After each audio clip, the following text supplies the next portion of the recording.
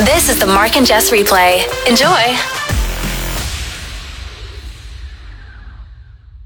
Have you ever figured out someone's age and been kind of shocked? Like, for example, I've been watching The Sopranos, and I was like, how old is James Gandolfini in the first season of The Sopranos? So I Googled it, and 37 years old.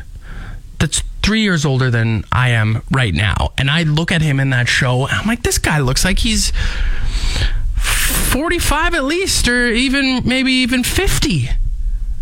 And I don't think I'm the only one that thinks that. I even kind of mentioned it to, was it Casey, I think, and she totally agreed with me.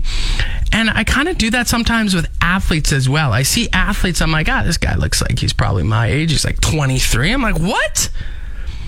I think actually maybe my problem is that I think I look younger than I actually am. Because not so much anymore, but a few years ago I was convinced that if I shaved my beard, I could fit in at a high school. People laughed in my face at that. The Replay with Mark and Jess. You may have seen something this week about Wendy's potentially testing price surging. Apparently that's not the case, and it was misconstrued. Price surging would be like if people were going to Wendy's and ordering a lot of something, they would raise the price of it. They said no. In fact, it would allow them this price surging or surge pricing. I don't know if it matters if I'm putting one word in front of the other. It would allow them to change the menu offerings at different times of the day and offer discounts and value offers to our customers more easily, particularly in the slower times of day. So it's the opposite. They would be giving like discounts, I guess. Or did they just walk it back because people are like, what? You're going to do this? No, you can't. Rah! The mob was out, the social media mob. But surge pricing is crazy. Like, they do that with ride sharing. I think, like, if you see at an airport and a lot of flights are coming in and a lot of people are going to be using Ubers, it's like the price just absolutely skyrockets. You look at the app, you're like, you know what? I'd rather throw these bags over my shoulders and hike it home. The Replay with Mark and Jess. You have an extra day this year, and today is that extra day. It's February 29th, leap year. How are you going to spend it? It's like, you know what? I'm going to Google fun ways to spend February 29th. And I was reading through this article. I'm like, these seem kind of childish. Make leapfrog goodies, do leap year math. What else? Well, those were the only two that... Oh, no, make a leapfrog apple snack. What does that even mean? I don't know. But then, make a frog pop. Why are they all... I get it, I guess, leap, frog, okay, yeah. But then I realized that, it was an article for parents with kids and things they can do with their kids.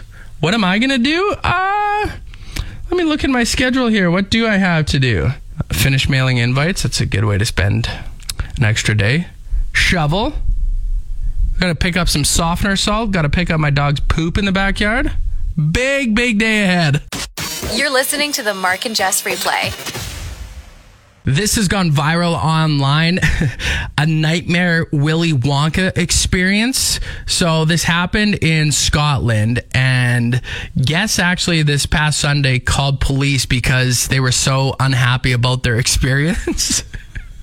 So it was advertised as being an immersive experience, and it would create lasting memories for guests. Created lasting memories, but awful lasting memories. The way they promoted it was they created images using AI, so it does look pretty good. It's like, oh yeah, okay, this looks cool. And then when people actually got there,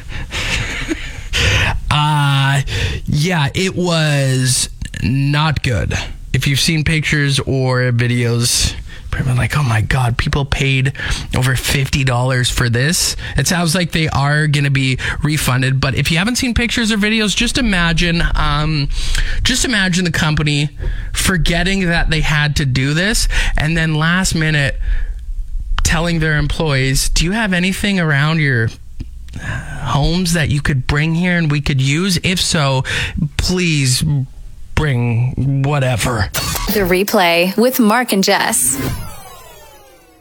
I've talked about this a couple of times. A U.S. spacecraft landed on the moon. Odysseus was the name of the spacecraft. And I guess when it was landing, it broke a leg. And now it's fallen over. I don't know why. I find it so funny, but I do that. This expensive thing that they probably worked hard to get to the moon, broke a leg and then just fell over. Like a end table you have in your house. A little wobbly leg and falls over. All right, well, toss that in the garbage. So they're powering this thing down. They're hoping they can power it back up and regain contact at some point, I guess. But they're worried that the extreme cold of the lunar night could crack the electronics and kill the batteries. How cold does it get there? Minus 133. Whoa! Yeah, that's cold. I mean, we've dealt with that before here. We've dealt with that cold. Kidding, of course. But yeah, so I think things with Odysseus are over. You know, another part that I laugh at is the fact that it had a Columbia, the clothing line Columbia, it had a Columbia sticker on the spacecraft. I want to know why that was on there. I mean, I probably could Google it. I haven't done it. But the next spacecraft that goes to the moon, what's going to be on there? Kellogg's, and then right underneath, eat our breakfast for supper. You're listening to the Mark and Jess Replay. The internet is having a heyday right now with Kate Middleton. So she hasn't been spotted by British tabloids since Christmas Day of 2023. And then on January 17th, it was announced that she had undergone surgery and then she would return home after a hospital stay and continue her recovery. And yeah, people are suspicious on what is going on. Even Prince William skipped a royal ceremony on Tuesday of this week due to a personal matter. So then people are like, oh my God, is her health taking a turn for the worse? What is going on? I'm not a big royal, fan. I know some people are, right? So some people are probably pretty concerned. They're like, what's going on with me? I'm like, I don't follow the royals. I did watch their wedding, however. I remember watching it. The announcer was like, now they're turning right onto Kensington Avenue and they're getting real close to the church. The wedding should be happening very, very soon. Anyway, hopefully she is okay and she's spotted soon. Maybe they just, if she's in her hospital bed still recovering, maybe they just need to roll her out and be like, hey, here she is. She's okay, everyone. Although not everyone would believe it. Some people would be like, no. They're Weekend at Bernieing her. You're listening to the Mark and Jess Replay. There was a McDonald's that opened in 1986 on a remote Alaskan island. It closed quite a few years later, 1993. But the reason I'm bringing it up is because the menu is still there and a photo of it is circulating online. And the prices of things at McDonald's in 1993, very affordable. Like for 20-piece chicken nuggets, $5.70. A Big Mac, $2.45.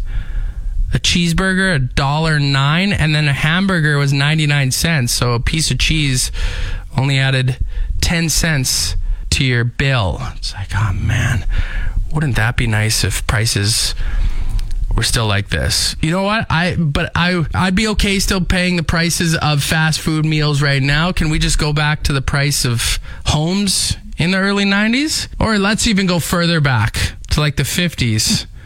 Here, you want this 2-bedroom, 2-bathroom home? It'll cost you $6,200. With Jess on mat leave, it's now time for a blast from the past. We talked about the iPod being discontinued yesterday after 21 years. Yeah. So we're going to rewind, go back to when the iPod was released. Okay. Which was October 23rd of 2001. Okay. So I'm going to quiz you a little bit. Okay.